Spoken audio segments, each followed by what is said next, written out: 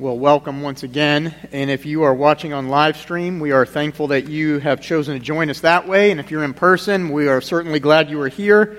If you're on the live stream, we encourage you to come in person. It's friendly. It's different experience than watching on your TV with that sound. It's totally different. And it's great to be with people of God worshiping together.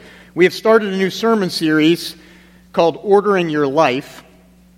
And what we are about to read today lies in the crossroads of life between the Spirit-filled life, which we will read in verse 18, and then in Ephesians chapter 6, verse 11, where we're told the attacks of the evil one come against us. So you've got the Spirit-filled life, the attacks of the evil one. What lies in the crossroads? Well, one of the things was what we talked about last week, parenthood. And the other? Let's find out. Ephesians chapter 5, verses 17 through 32. You can follow along with me. The words will be on the screen. Therefore, do not be foolish, but understand what the will of the Lord is. And do not get drunk with wine, for that is debauchery. But be filled with the Spirit, addressing one another in psalms and hymns and spiritual songs, singing and making melody to the Lord with all your heart, giving thanks always and for everything to God the Father in the name of our Lord Jesus Christ, submitting to one another out of reverence for Christ. Wives, submit to your own husbands as to the Lord, for the husband is the head of the wife, even as Christ is head of the church, his body, and is himself its Savior. Now as the church submits to Christ, so also wives should submit in everything to their husbands. Husbands, love your wives, as Christ loved the church and gave himself up for her, that he might sanctify her, having cleansed her by the washing of water with the word, so that he might present the church to himself in splendor, without spot or wrinkle or any such thing, that she might be holy and without blemish. In the same way, husbands should love their wives as their own bodies. He who loves his wife loves himself. For no one ever hated his own flesh, but nourishes and cherishes it, just as Christ does the church, because we are members of his body. Therefore a man shall leave his father and mother and hold fast to his wife, and the two shall become one flesh. This mystery is profound, and I am saying that it refers to Christ and the church. However, let each one of you love his wife as himself, and let the wife see that she respects her husband. Spirit of the living God, I pray that you'll bless the reading of your word, which is true and as relevant today as it was thousands of years ago. Use it to touch our hearts. Help us to be willing to hear it and able to shape our lives by it. We ask in Jesus' name. Amen. There's a picture. You could put that on the screen for me, this slide. I saw this some time ago. It was sent to me. I'm glad you laughed. I don't know if it's meant to demean women as complicated or men as stupidly simple. I don't know. And I don't want to do either today. I'm not trying to categorize men this way or women that way to demean either of the sexes, of the genders. I mean, men and women are created in God's image and each have equal dignity before God, yet we have differences. Specifically, I want to talk about that within the context of marriage today, and then we will continue to talk some about this, ordering your life in parenthood and marriage, and then ordering life in church as we talk in the future weeks about it as well. But I'm going to give you the outline of what we're talking about today.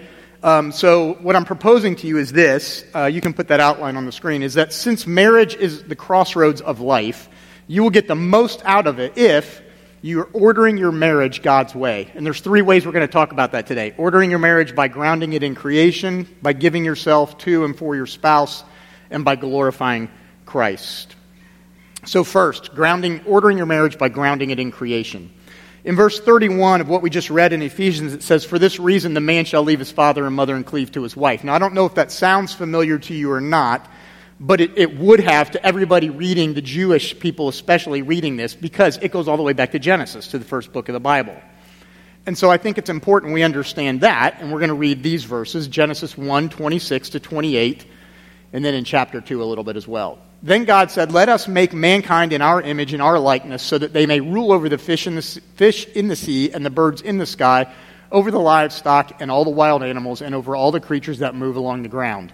So God created mankind in his own image. In the image of God he created them. Male and female he created them. God blessed them and said to them, "Be fruitful and increase in number, fill the earth and subdue it. Rule over the fish in the sea and the birds in the sky, and over every living creature that moves on the ground." And then in chapter 2, it goes on and talks again and talks about man being alone. And the Lord God said, "It's not good for the man to be alone. I will make a helper suitable for him." Now the Lord God had formed out of the ground all the wild animals and all the birds in the sky. He brought them to the man to see what he would name them. And whatever the man called each living creature, that was its name. So the man gave names to all the livestock, the birds in the sky, and all the wild animals. But for Adam, no suitable helper was found. So the Lord God had caused the man to fall into a deep sleep, and while he was sleeping, he took one of man's ribs, then closed up the place with flesh.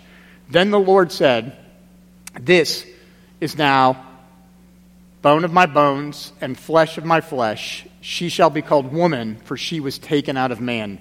That is why a man leaves his father and mother and is united to his wife, and they become one flesh." That's what he quoted in Ephesians. So what Paul is doing here is grounding it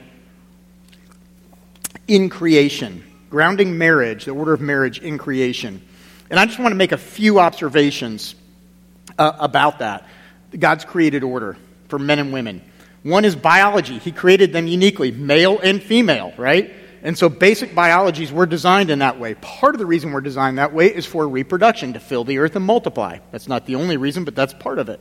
It also, we're created male and female, and that pertains to our psychology, right? Men and women are different, but created in God's image with equal dignity and value. And the two becoming one flesh means there's a deeply psychological and complementary connection that happens in marriage. It also affects sociology, right? Marriage forms a new social order, a new family unit, the most basic unit that there is in society in that way. So you leave father and mother and be united to wife, right? That's the leaving and the cleaving, forming a new social unit. It also talks about men and women in terms of economy, because both are given responsibility to manage the resources of the earth, to be good stewards of the earth. They're both to be invested in that, men and women. And it talks about it in terms of theology, because notice in Genesis what it said was God said, "Let us make man in our image, in our likeness." What's striking about that is if we were to read the rest of Genesis 1 and 2 there, is you would see the phrase recurring more than 10 times that God created animals and living creatures and plants all according to their kinds, according to their kinds, according to their kinds, according to their kinds, according to their kinds, but let us make man in our image. There's something unique about mankind that bears the image of God that is different from the rest of creation. And he says, let us make them and make them male and female in our image. It's not just man alone nor woman alone that bears the image of God. It's men and women reflecting together something about the image of God as our Creator and our Lord. And that's an important thing for us to recognize, that both genders fully reflect the image of God, existing in relationship rather than in impersonal isolation. What do I mean by that? God exists eternally as one in three persons. That's what the Bible says. Don't make me try to explain it. It's really confusing. But that's why I think it's true. Nobody made that up sitting around the campfire. So, God eternally exists, one God in three persons. Male and female are reflecting this beautiful image of God that exists in different persons, that loves and cares. That's why the Bible can say God is love, because it's not a singular. God is three persons. So, ordering marriage means it needs to be grounded in creation, understanding those basic things. We talked about that actually not long ago. We did a series in Genesis about a year ago. So I'd say go back. You can listen to some of that if you want to hear more of that. But let me move on to the second point, which is this: ordering marriage by giving yourself to and for your spouse. Here we're going to jump more into that Ephesians text that we read earlier. But here's what happens is usually you and I think of, you don't have to put it on the screen yet, you and I usually think of yourself first, or ourself first, right? That's the way human nature works. I'm talking about me, I'm looking through my eyes towards you, so I'm interpreting everything through me. Thinking about me, right? Thinking about myself, that's human nature. When you look out for yourself, you don't want to admit that you need to care for the other like you care for yourself. You want to care for yourself first. And so you also don't want to submit to or serve the other because you're thinking, I want what's best for me. I mean, this is, true in marriage, it's true in parenthood, it's true in life. We want to manipulate, control situations, get the most out of it. In other words, we always want to put ourselves first, but what Paul is challenging us to is saying, in marriage you are saying, I'm willing to put the other first. I'm willing to put the spouse first. What does that look like? He tells us in these verses that it looks like wives who are submitting to and respecting their husbands, and it looks like husbands who are loving and sacrificing for their wives. And the example he gives to try to help us understand that is the example of the way Jesus, the Christ, relates to his people, the church. And he's saying, this is how you are to submit. And that's what the mutual submission looks like, to submit to one another. But the submission is also not identical, because how does it work with Jesus and the church? The church submits to Christ by a disposition to follow his leadership. But Christ submits to the church by a discipline to exercise his leadership in humble service and sacrifice.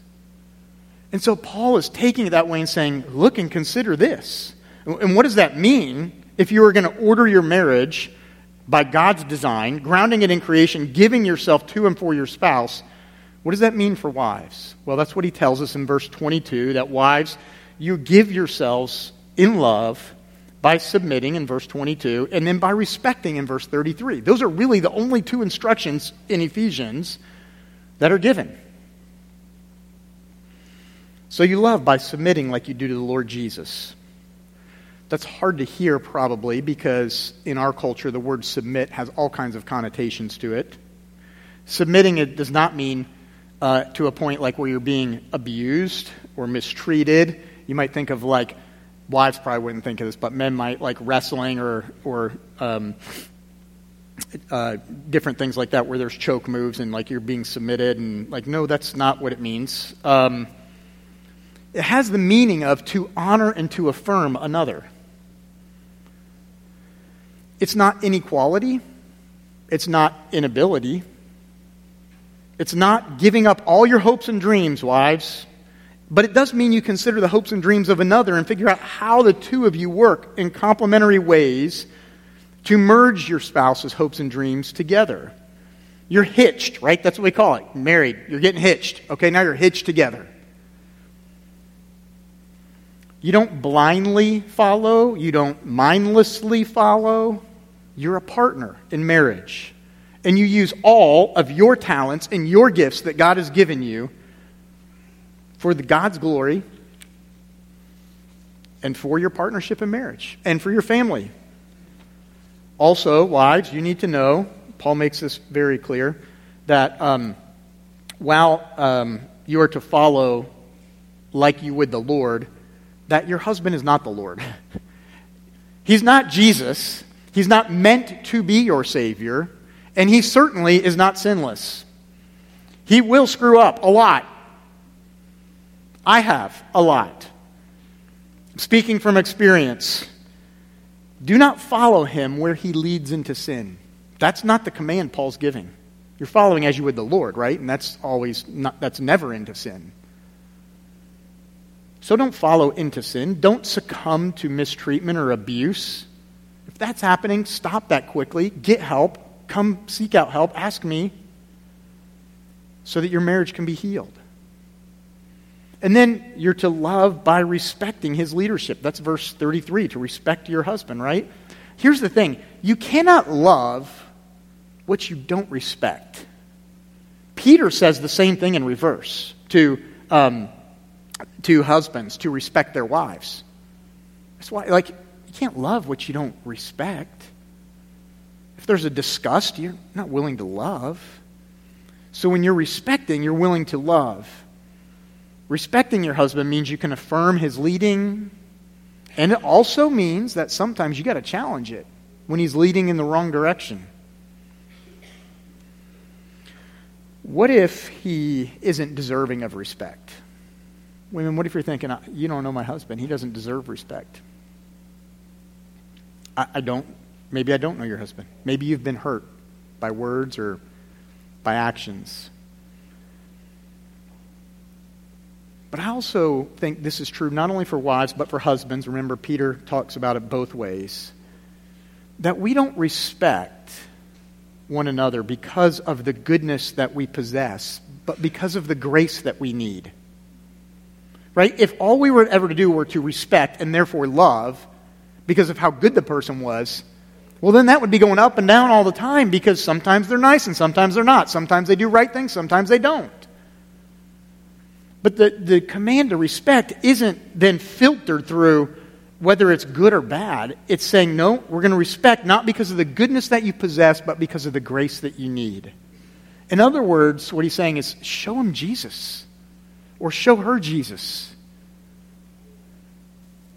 Tim Keller, who started Redeemer Church in New York City, tells the story of a time early on in his marriage when he and his wife Kathy had a dispute, an argument. Kathy needed to protest his leadership, and she did. He had been working extremely long hours for over 3 years to get that church started in Manhattan from 1989 to 92 in those years. Each time, she would confront him and say, Tim, you are working too much. It's hurting us. It's hurting the family. You've got to change your ways. You've got to slow down. And he would say, you're right. I know. I got to slow down. I got to make adjustments. But he never did, because he admitted that he got used to and had adjusted to the long hours and liked the productivity that was happening. One day he came home to their apartment, and Kathy was on the balcony with a hammer smashing wedding china. He goes out to the balcony. He's like, what is wrong? What is wrong? And she looks at him and says, you aren't listening. You don't realize that you keep working these hours like this, that you are destroying this family. You are smashing this family to pieces. And she took the hammer and smashed a third saucer. And he sits down with her on the balcony and says, okay, I'm listening. And he listens to her. He was worried that she was having a meltdown. He hugs her. She says, oh, I'm not having a meltdown. The cups to those 3 saucers broke years ago, but I needed to get your attention. And he said, it was wonderful because she didn't throw them at me. She wasn't in a rage. She was calm but forceful and clear in what needed to happen. And it was one of the things in which he says, and their relationship was respectful and got his attention the way it needed to be gotten. Submitting, hard to do. Why would we even want to talk about that? The Bible talks about it. Why would a wife want to submit to her husband? What would he have to be like? Women, men, husbands, wives, most of this text is addressed to husbands. There's like 3 verses that start to the wives, and the rest of it goes to the husbands. Far and away, most of the print is given to them, which is a big clue that Paul thinks the biggest problem is that men don't love their wives very well. Husbands, if your wife does not seem to want to follow your lead, maybe you need to ask questions about how you're loving. Husbands, then, Paul says, are to give themselves in love by humbly serving. And what does that look like? Think about, remember, he compares to Jesus in the church. What does Jesus' love for the church look like? Is that staying at a distance, issuing dictates and commands, shouting, do this, do that, don't do this, don't do that? That's not what Jesus' love looks like, right? He leaves heaven, he comes down to earth, gets close, gets near, comes in humble service, gently, sacrificing greatly, right? So we should love the way Jesus loves husbands, right? Husbands, that's what we should do. Love the way he does. You can put verse 25 on the screen now. Notice he loves by sacrificing. Love yourselves. He gave himself up for her. Love is not domineering. It's not insulting. It's not violent. It's self-sacrificing. It's putting giving before getting. In verse 27, we see that we are to love by affirming beauty. Notice here, it's the language of taking a bride and presenting the bride without spot or wrinkle, holy, without blemish, in splendor, right? Affirming beauty. Telling your wife that she's beautiful. Not comparing her to others. Not looking at porn. If that's your battle, it's many people's battles. Men and women, by the way, both. But get help. We have ways to help you that protect your privacy in that and will help you. But come talk to me or Brian. We will get you connected. But also, it's not just the outward beauty. It's the inner beauty of all that she is. Appreciate her intelligence, her gifts, her talents, her skills. Help her to utilize those to the best of her ability. Support her in ways that she is trying to establish herself in work or in career, right? Those things can be very helpful. Don't throw her under the bus in conversation in front of your friends that demeans her, humiliates her. Right? Set an example by affirming her. In verse 29, it says that we should love. Husbands, you should love by providing for your wife. It says, uses the words nourish and cherish. Right? Nourish is like food, taking care of, making sure something's healthy. And cherishing is caring for. And husbands, you might think, yeah, that's what I got to do. Provide money, provide, safety. This is like my wedding vows, doing all that. What about your emotional intimacy? Are you cherishing, not just giving food, or not just aiding with financial support for the family? Are you listening well? I don't. I'm getting better, I think. She nodded. That's a good sign. I didn't early on in our marriage. I tend to listen to problems to find the solution and provide the fix. Okay? So I'll fix it. I see myself as one who helps and solves problems and fixes things, and we move forward. And that's true in lots of different ways. And if that's true of me, how does that mean that I might typically view my spouse? The one who needs fixing? Because I'm the fixer? Ooh. Yeah, that's not a healthy dynamic, let me just tell you. My fault, right? Early on in my marriage, when something had gone wrong, I don't even remember what it was, Michelle said to me, I don't need you to fix me. I just want you to listen and feel how I'm feeling and understand me. By fixing, I was missing the person and only treating a solution. By listening to feel, I was cherishing her and understanding her. You see the difference in that? Right? Those are the vows. To love and to cherish, to honor, to be faithful, in sickness and health, richer or poorer, better or worse, right? Till death parts us. But husbands, you also have to love by leading spiritually. In verse 26, you can put that on the screen. It says that washing with the Word, right? The Word is referring to Scripture, to God's Word, right? And so that means there's a spiritual component to leadership. Husbands, you need to be involved in that. You need to be praying for your spouse, for your family, and for others as well. Praying with your children, reading the Bible together, talking about it, talking about spiritual things in life, and what does this mean? Read to your kids, teach them to pray. Your spiritual life and commitment to the church is either important or it isn't. It's one or the other. It's not like marginal. That's not the way Jesus kind of deals with it. It's like, are you in? Are you committed? Are you following me? Your family will learn from you. So you have an important role in leading spiritually. Let me move on to the third and final point here, and that is that we need to be ordering our marriages by glorifying Christ. Verse 21, put that on the screen if you would, says, right, we should be submitting to one another out of reverence for Christ.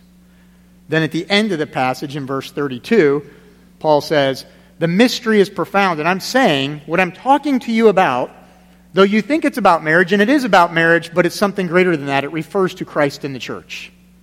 That's what Paul is saying.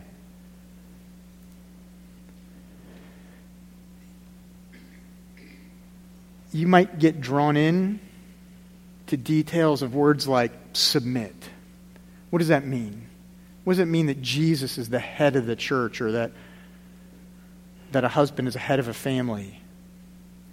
But I want you to see that what Paul is doing here is he's actually aiming for your affections.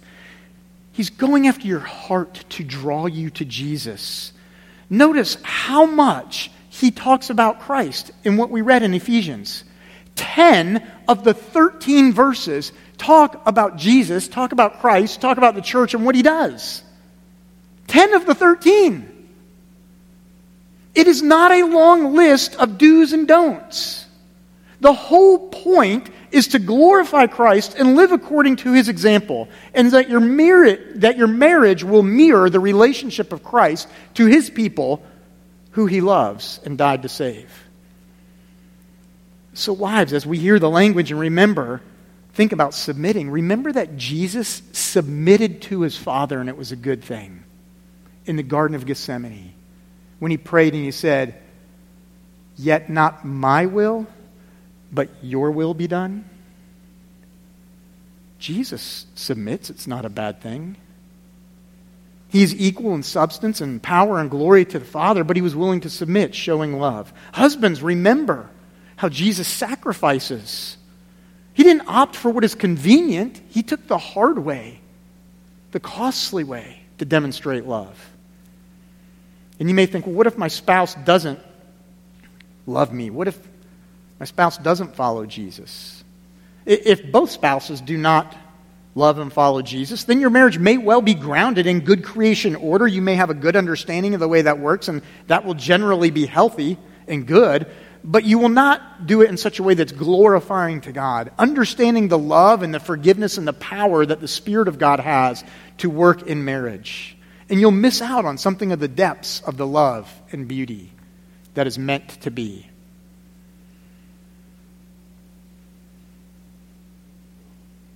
So order your marriage around Christ. Become a follower of his. Learn from him. Enjoy the beauty and the depth of marriage in that way. And if one of the spouses is not a follower of Jesus, then it's difficult. Because Paul's writing to Christians saying, if this is how you both are, this is how it will work to be beautiful and glorious. And if one isn't on that same page, then it's difficult. Because self-sacrificing love that you know and give may not be reciprocated. Paul tells the Corinthians, when he writes to them, they have some of those situations in the church, and he addresses it, and he says, okay, in that situation, those who are married to somebody who is not a follower of Jesus should remain married in order to show them the love of Jesus, to promote peace, and to pray that they would come to know Jesus. And if the one who does not follow Jesus says, no, I'm done with this, and wants out, then let them go in peace. Let them sue out a divorce in peace. There are many, many more questions related to husbands and wives and marriage that there's no way we're talking about today. Kind of talking about the high level of ordering your life according to God's way. But the main thing I want to impress upon you today is that to order your marriage in God's way means it is not primarily a list of do's and don'ts. It is primarily a love story about Christ and his church. This divine human relationship that Paul talks about Christ and his church, about this marriage that is like a thread going all the way through the Old Testament, tells us the story of love, this redemptive story of love. Right? The divine human marriage begins with romance. It devolves into divorce, where God's people run from him and seek other gods and other lovers. And where instead of leaving them, he pursues them and chases them down to win them back, and is reunited to them, so that at the end in Revelation we see that heaven is this great wedding banquet of the Lamb, where Jesus is there and his bride comes to him and says, I have won you, I have loved you, I have restored you, I have reconciled you, I have washed you, sanctified you, made you without blemish, pure, spotless, glorious. And here we are, united in perfect harmony. That's the biblical frame that holds the picture of marriage. I read a story about a husband who lost his job. He spent every last dollar trying to divert his feelings and pain, not knowing what he was going to do. He went home expecting his wife to add her scorn, say, how could you, maybe to leave. Instead of burying him in self-defeat, she told him of her love for him. She spent 30 minutes reminding him of the good things that he had done and how she loved him, about his sensitivity for the care for the children, about his humor, about the family memories that they shared together and other insights, how she thought highly of him. Her words were kind, and he didn't know what to do with it. He felt undeserving of it. And she could see him shrugging, and he said, I don't want you to love me so much. And she responded, God does. She gave her husband respect, not because of the goodness that was in him, but because of the grace that was needed. Husbands and wives, that's what it's supposed to look like together. And that's where the power of the gospel changes and orders your marriage. It's the love story about Christ and his church. It's the biblical frame that holds the picture of marriage. How will you order yours? Let's pray with me. Jesus, I pray that you will help us in the crossroads of life, in the battlegrounds sometimes, between our own desires and wants and what we want to do and our selfishness, to love one another well. Will you help our marriages to tell stories of grace, to showcase Jesus, that they would be stories of redemption and reconciliation? Would you work in us, make us more like you? For your glory, for our good. Help us to believe when we doubt. Give us perseverance to endure when things are hard. Help us to see beauty in the midst of pain. We pray in Jesus' name. Amen. The ushers are going to come forward to collect the offering as